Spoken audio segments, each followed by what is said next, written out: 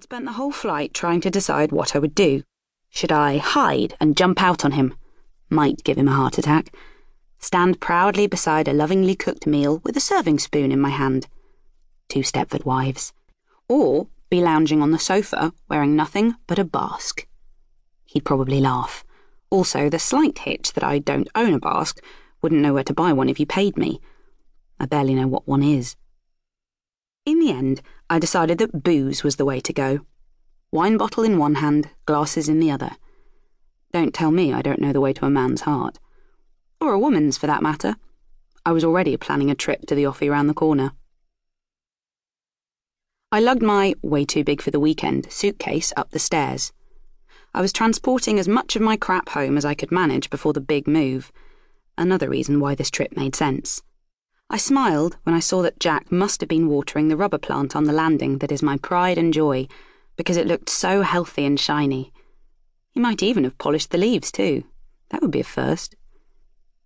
This, I realise in retrospect, is when I should have known. 38-year-old men do not suddenly start buffing up the leaves of houseplants for no reason. I let myself in, calling out his name, crossing my fingers that today might be the day he had decided to go in late. It was still only 9:15, but deep down I knew he'd already be at his desk. He wouldn't be home till 6:30, 7:15 at the earliest, and I hadn't even dared think about the fact that he might go out straight from the office. When I spoke to him last night, just before I boarded the plane, although he didn't know that, he didn't mention any plans, but these things change. The moment I opened the door, I knew something wasn't right. The flat looked tidy for a start. And there was a smell I didn't recognise. Just a hint of it, mixed in with Jack's earthy blend of coconut shower gel, takeaway curries, and laundry with a hint of unwashed gym kit.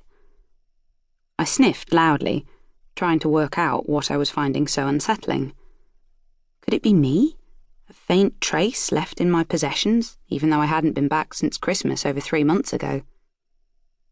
I ditched my case and my computer bag and snuffled my way around the flat like a bloodhound. There was more evidence of extreme tidiness. The dishwasher was empty and everything put away. Papers were stacked neatly on the coffee table. Even the remotes were in a straight line. Maybe he'd invited his mum up, it occurred to me.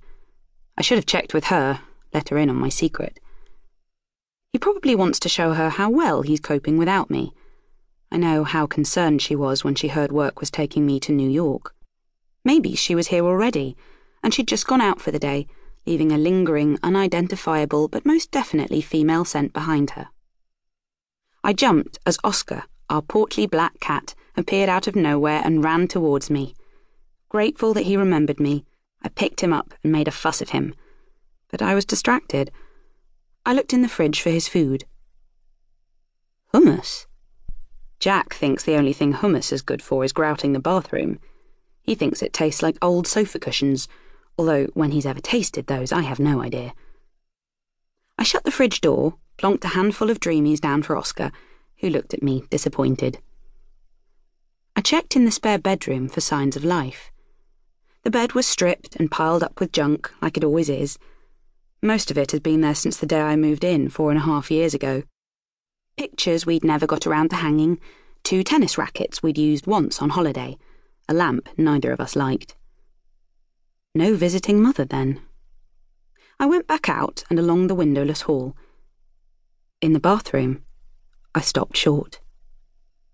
There was a little cluster of girly toiletries on the windowsill. None of it belonged to me. Shampoo for fine hair, toner for combination skin. I suddenly felt lightheaded. Put out a hand to steady myself on the sink. In the bedroom, the bed was made. I don't think I've ever known Jack to make the bed in the 5 years we've been together. Not because he's lazy, he just doesn't see the point. He's only going to get back in and mess it up again. There was an unfamiliar suitcase on my side. I flung it open, riffled through the clothes inside. She was a size 8, whoever she was. In the wardrobe, a row of dresses, blouses and skirts edged my own stuff to the far corner. Some of them looked familiar, but I couldn't work